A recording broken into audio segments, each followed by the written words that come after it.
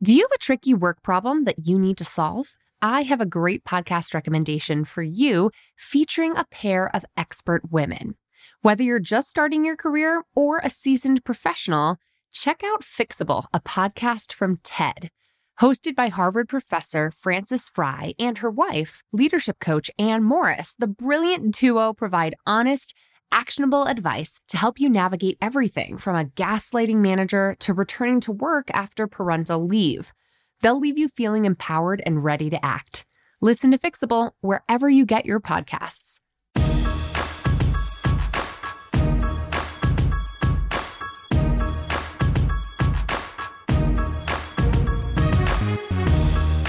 Hey, and welcome to the Bossed Up Podcast, episode 272.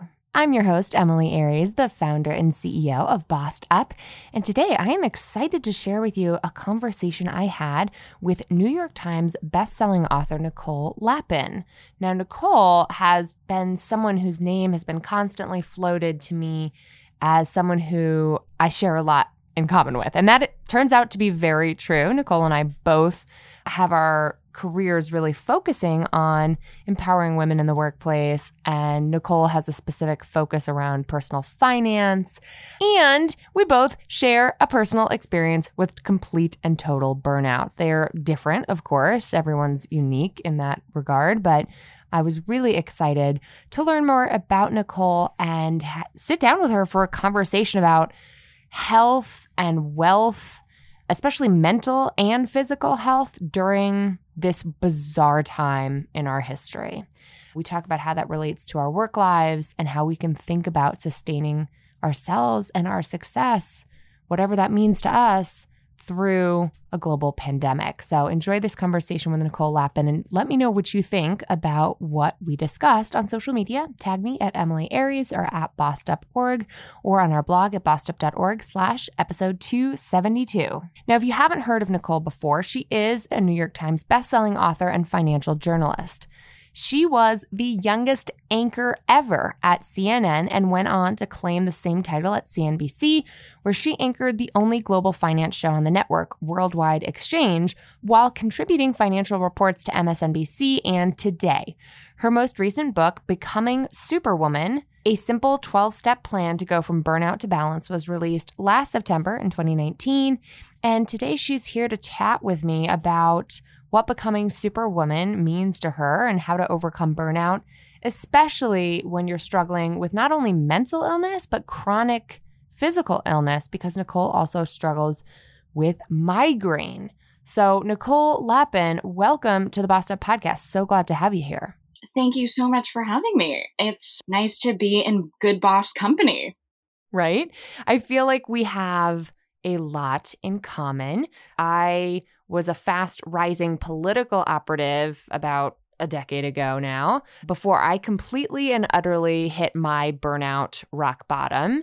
And I know you have a similar story. I'd love to first just ask you to tell us a little bit about how you've arrived at this career focused on, yes, empowering women to get their money, get that ambition unapologetically, but also to not burn out along the way. Can you share with us how you arrived at that?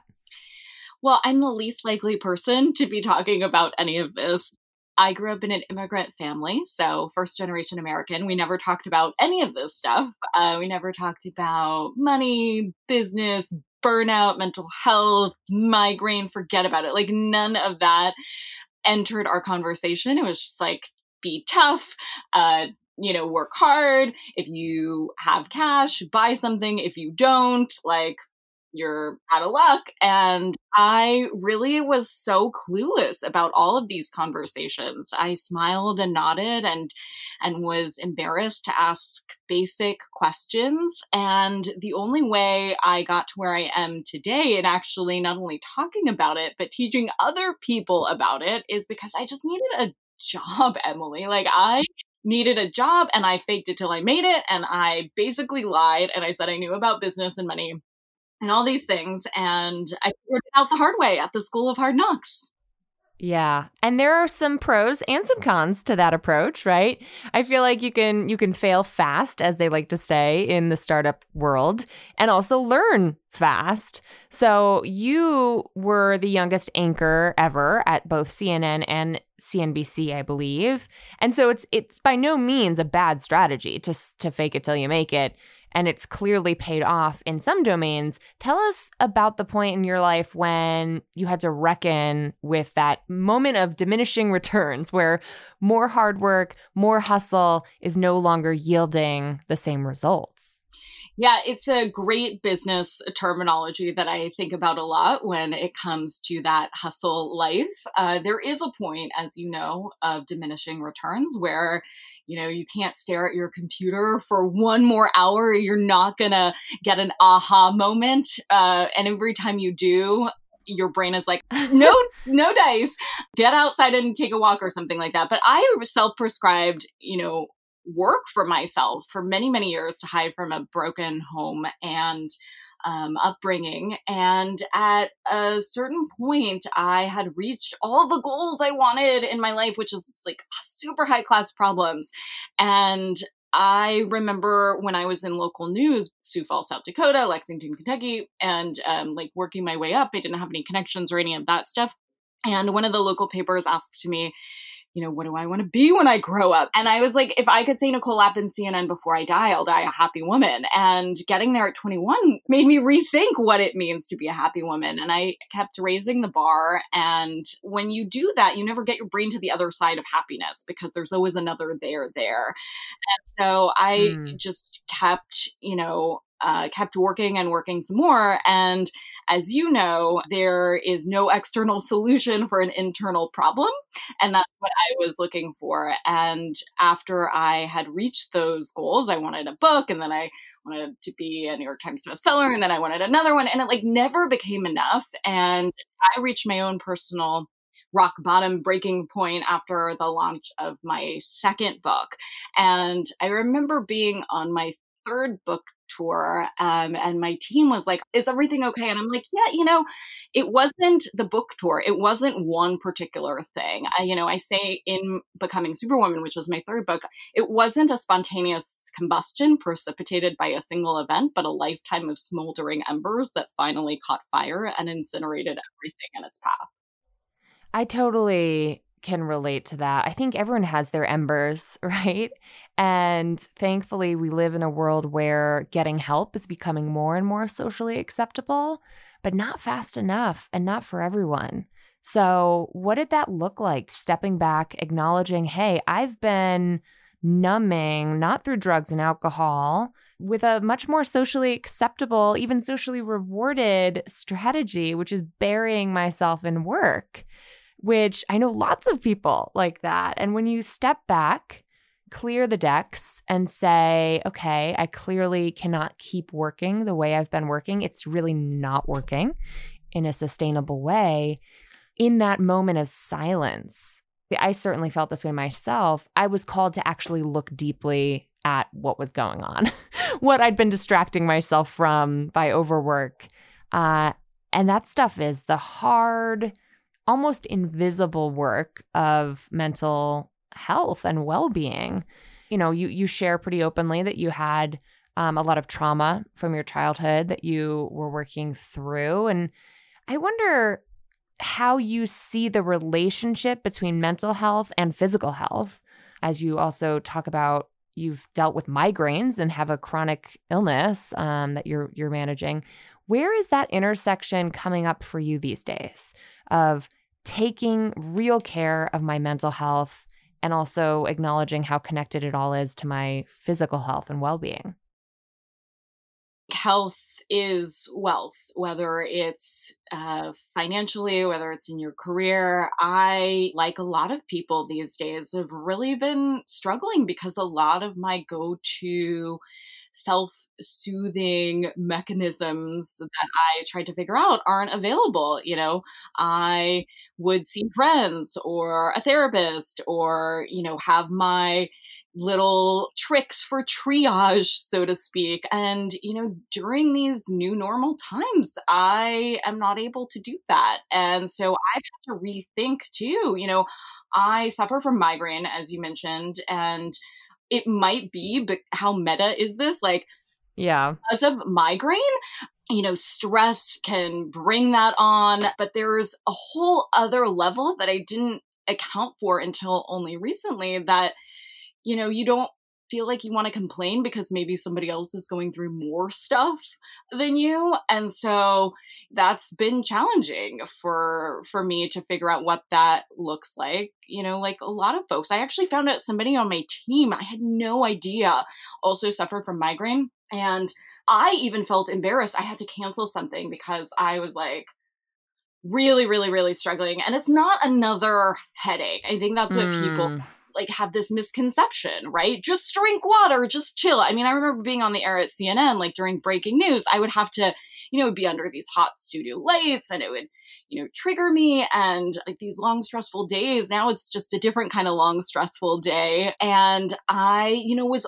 even feeling embarrassed to tell somebody that worked for me who also suffered from migraine, who found out only because I was doing this campaign. I teamed up, as you know, with Amgen and Novartis to talk about being about this because it's a disease that affects millions of us. I felt embarrassed to tell her this is actually an issue. And so if I'm feeling it, I know a lot of other people are. Absolutely. And it is, a lot of chronic illnesses are invisible in a way, in that it's hard for your colleagues who don't personally experience the same kind of illness to relate, whether we're talking about mental health or something like suffering from migraine. I just wonder from a leadership standpoint, you've got a team, you've got someone on your team who has migraines. My creative director struggles with migraines.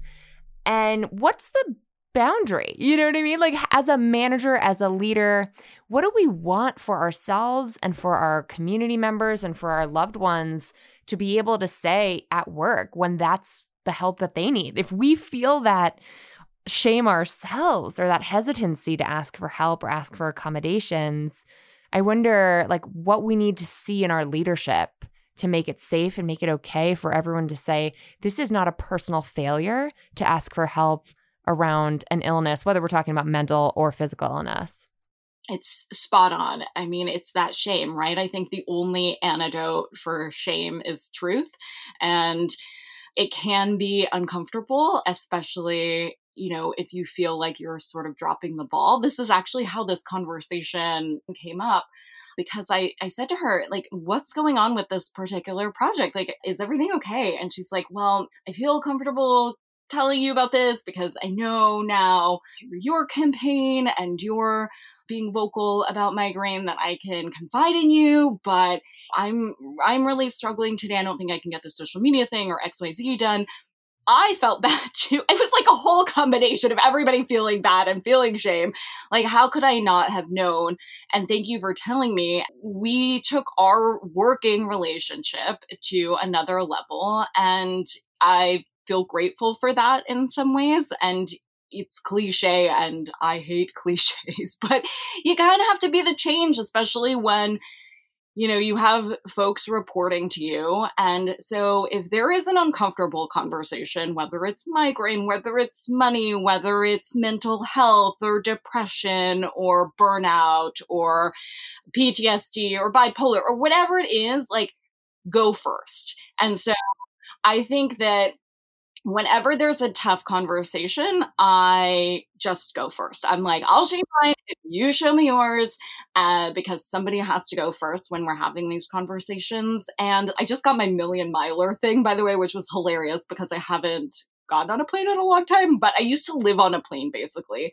And, they said that back in the day, put your oxygen mask on first before helping others. And it's true. You cannot be of service to anyone else if you are crashing and burning yourself. And I love that point you made about trust being at the heart of that conversation you had with your colleague, right? Because she was vulnerable enough to level with you about what was going on. You were mindful enough as a manager to say, hey, this isn't like you. What's happening? And I think there's a really important leadership lesson there for a lot of our audience who find themselves maybe in first-time management roles or aspiring to that level is to not assume anything. Everyone's depression, everyone's PTSD, anxiety disorder, or migraine experience looks different.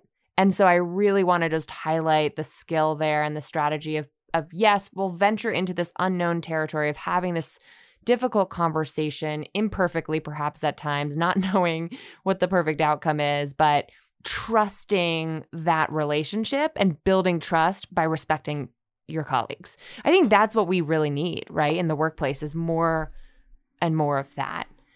Yes. I mean, you and me both. I'm sitting in a dark closet right now because this is the state of our world. And I think it's the trust and it's the truth. And I think that if there is a positive silver lining, whatever you want to call it, to the chaos happening right now, it is that we feel more comfortable speaking our truth and showing up as like the work in progress and the masterpiece that we are at the same time, these vulnerable people who are just trying to figure it out. And I think, the whole world is dealing with this at the same time, which I'm not sure, girlfriends and I have this discussion. You tell me what you think. Like, is it better or worse that everyone is suffering? I'm not entirely sure, but I feel like we have more of a license to actually answer the how are you question more honestly versus it just being a throwaway, like, I'm fine, no big deal, all good, that hustle life, Yeah. And so I think we can actually pause and say, you know what, I'm okay. Or like, I'm struggling today. And I think that's more acceptable now, which I am here for. I mean, I think there are many people who are obviously struggling. We want to see our airlines back. We want to see our hospitality industries back. I want to see my favorite restaurants like survive and thrive through this uncertain time. And at the same time, the workplace will never be the same. I am confident that we will never fully go back to how things were, and hopefully we'll go back stronger, right? We'll come back to a workplace where now that we've all seen our colleagues' living rooms and makeshift home offices and pets and children and in-laws crashing the Zoom screen behind them or whatever, we will remember in a visceral way that the person who's in this office with me 9 to 5 has a wide and varied life outside of the office that I need to be not only respectful of, but just considerate of. And that's the world I want to live in. I think this has accelerated our acceptance that work-life balance is not a destination, but it's rather a philosophy, right? Approaching this idea of human capital management, of seeing human beings as beings first, not people who are simply there to do things. I got chills when you were talking about it because I never thought of it in that way, but you're absolutely right. We're seeing the humans that we're working with and for, and I think that will be a total game changer for the better. I certainly know that, even bonding with a woman who works with me, our relationship will never be the same. And I don't think that this would have happened had, we not been put in this situation. So listen, it's not going to go back to the same way for sure. Perhaps it will be better, or let's at least find the better. And it reminds me of a topic in psychology that is so related to both money and everything else, which is scarcity mindset, right? And I know you love talking about finances as a form of power and self-actualization, which it totally is. When we're feeling scarce, and right now I think a lot of us are feeling scarce when it comes to safety and physical well-being and, like you said, scarcity around the self-soothing habits that we might have had before that would set us up for a sustainable, happy, socially okay life. That scarcity mindset can lead us to making short-term decisions out of fear instead of abundance. And I'm not like a huge fan of just think your way to abundance and you'll get there. But I wanted to ask you about your approach given this pandemic.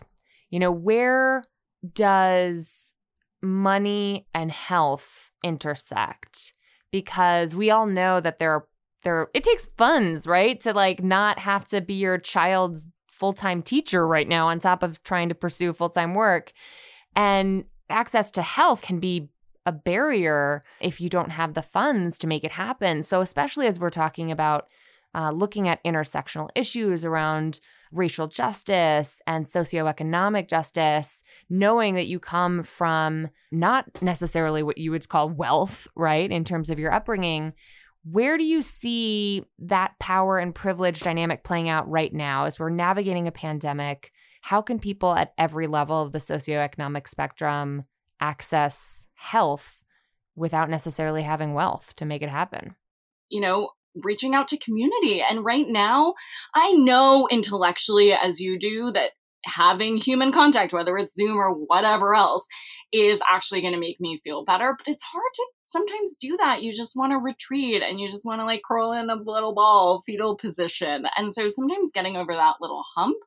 But I think that, this idea of taking care of yourself first sounds great in theory. It's harder in practice. When it comes to money, I do actually like the concept of the law of attraction when it comes to finances, because even though it sounds counterintuitive, every time I give away more money, whether it's tipping more, little things, doesn't have to be, baking a building at, my alma mater or whatever. And I find that when I'm more mindful when it comes to business, more comes back my way. And so we talk a lot about mindfulness when it comes to relationships or eating or all these things, but it's very rare that we talk about it when it comes actually to how we approach our careers. And I find that when I incorporate some of those lessons, whether it's from positive psychology or mindfulness or meditation or whatever, into my business, then I actually feel and do better. But I have this crazy relationship with success. I actually had some work done with it where I did this exercise where I actually talked to success, and then I switched chairs in this therapy session, and I was in success and then talked to Nicole. It was fascinating because I've had a really crazy relationship with success that I've had to reframe and rethink as an adult. Tell me more about that. Where do you think that came from? I think that, I never really defined what success was. So I never felt like I had it. And, I was going into my last book tour, for instance, I felt like a total imposter. I felt like imposter syndrome had come back yet again. I wrote an epilogue toward the very end, toward publishing, where I said I was on the verge of burnout yet again, even as I was going to press. And right. I was like, listen, I'm not only the writer of this book, but I'm a lifelong reader. And it's not like you're done. It's a pursuit of happiness. There's no magic secret sauce to happiness. I certainly haven't found it, but it is, it's called a practice for a reason. And I'm practicing it too. And so I found that when I was in that place, I had to really define, okay, why am I freaking out about success? Why am I freaking out that I'm not going to do well? And this woman that I went to go see, she was like, you've done this before. What does success mean? And I'm like, you know what? Success has kind of been my best friend. It's always been there for me. Anytime I had an issue with a relationship, or whether it's family, friends, boy, work, whatever, I would just dive more into work and work some more. And ultimately that kicks your butt. And so I had this really frank conversation with success that actually really helped me. And every time I feel overwhelmed, I'm like, you know this from the political world or business world, if you don't have a metric, then you're never going to right? So I'm like, how many appearances? How many sales? What is it? Because, if I'm not defining that, then I'm always going to feel like a failure. I'm destined to feel that way. Yeah. And I think just the thought exercise of personifying success can be helpful in defining what success really means to you. I love that exercise. Let's all do that. I would recommend it. As someone who also writes about burnout prevention all the time, let me tell you, the imposter syndrome is lifelong. And whenever I find myself editing my life for the internet and being like, this is all great, everything's fine. Just the other weekend, I was like, hey, I should probably come on stories here on Instagram and show you I'm working through the weekend for the third weekend in a row, and this is not bossed up of me at all. This is not what I preach at all. And here's why it's happening. Here's how I'm feeling about it, and just leveling with people that once you are officially on the record as someone who's like here to help other people prevent burnout, the stakes feel very high. You know what I mean? I get it. Well, final question for you. During these unprecedented times, to use the word that we're all sick of hearing, what, Nicole, are you doing just to care for you right now? Thank you so much for asking me that. For me right now, I'm trying to figure out how to get blackout shades, for instance. That's really helped me with migraine. I know that doesn't sound like the mani-pedi that people often equate with self-care. I actually don't, think that we should fall into that idea that self-care is like deep tissue massages and mani-pedis, which, listen, I love a good mani-pedi, but I think taking care of yourself, going to therapy, going to trauma therapy, never a fun day for that. I was doing this recently, I'm moving in. And so I have 1,000 things to do in my new place. And so I thought, do I prioritize like getting this new wallpaper done? Or do I do blackout shades that are less sexy? And when people come over, they're not going to know that they're there, but they actually just help me. And so I'm doing that for me. It is a thing that might not necessarily translate to everybody, but whatever your blackout shades are, I would suggest do that. It's those things that, are self-care that might not be the sexiest things necessarily to talk about. Totally. I love that. I mean, self-care does not have to be sexy. Let's just say that loud and clear. And if you can spend $40 on blackout shades on Amazon or Target to like self-care your way to better sleep, do it. Like that is where I think if money can help you make your life better right now, spend the damn money. And if you don't, that's the thing. This is where this intersects with class, right? Like if you are the kind of person who's struggling with migraine, who feels like they can't seek out mental or physical doctors, right? Actual medical care because you're out of work, you lost your health insurance. That's where this gets especially nuanced and troublesome and complicated. And asking for help is like the only possible next step. I've been humbled lately to say, you know what? I'm going to work on my sleep by putting my phone in my kitchen every night to charge there instead of at my bedside. And that's a game changer for me.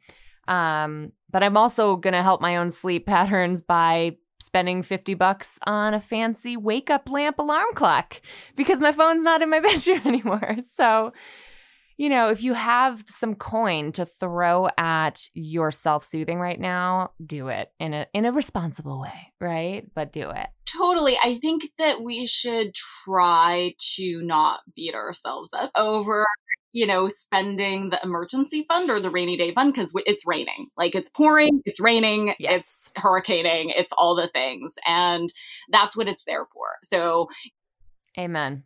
I think that's a great place to end on. Nicole, we've got links in today's show notes to your 3 fantastic books, including Becoming Superwoman. And I want to thank you so much for being here today. I just really appreciate you sharing your story and some of your time and thoughts with us. I appreciate you. That's so awesome to get to know you. Thanks, Emily. If you loved today's conversation as much as I did, head to bossedup.org/episode 272. Now it's time for this week's Boss Move of the Week. This week, I want to give a hearty shout out to Fiona, who shared this in the Bossed Up Courage community. She writes, I had 2 interviews this week. Yesterday, I was offered one of the jobs and given a second interview for the other. I'm proud of myself for sticking to my job search/career pivot even in a pandemic, and I am very excited to leave my old job behind and start something new. I also fought for a writer this week who I believed wasn't being given the same chances as others, and now she's been given another opportunity to work on her script. Way to lift as you climb, Fiona. I love this Fierce Friday check-in in the Courage community because it gives me hope. It gives us a reason to acknowledge that even though certain industries, hospitality comes to mind, airlines come to mind, are really still struggling right now, I'm working with a ton of job seekers who are navigating pivots, who are in industries that haven't struggled nearly as much in this bizarre economic time we have. And it's still possible to stick your pivot. It's still possible to launch a strategic, targeted, mindful, and effective job search. And in fact, that's exactly what myself and our brand new team of Bossed Up job search coaches help our clients do through Hired, our 3-month job search accelerator. If you're considering a job change and don't know where to start, or you've been searching for a while and just are not seeing the results you want, head over to bossedup.org/get-hired and sign up for an exploratory call to see if Hired is right for you. It's not right for everyone, and we will level with you. Kirby, our marketing director, and I always keep it real with you. If it's not right, we have tons of other resources to send you to or to refer you to. But if it is the right program for you, you do not want to sleep on this. We've been selling out our Hired cohorts 2 months in advance. And that's part of the reason why we just brought on 2 new incredible job search coaches who are here to help. Again, head to bossedup.org/get-hired to learn more. And congrats, Fiona. Damn, woman, this is like a huge achievement. Not only are you moving to another round for one, but you got an offer this week that is so exciting, so encouraging, and way to lift as you climb at your job that you're leaving behind. It's always good to know that people, even when they're already checked out themselves, are still thinking about others in the workplace that they're leaving. So way to be a boss, Fiona. But I'd love to hear from you. What did you think about this interview? What are you thinking about your own personal well-being, mental health-wise and physical health-wise during this pandemic? And if you're one of the millions of people who is struggling to balance a chronic illness with somehow working through a pandemic without dropping a ball, tell me what's going on in your world. I want to hear from you. Check in with me in the Bossed Up Courage community on Facebook. I'll drop a link to that in today's show notes.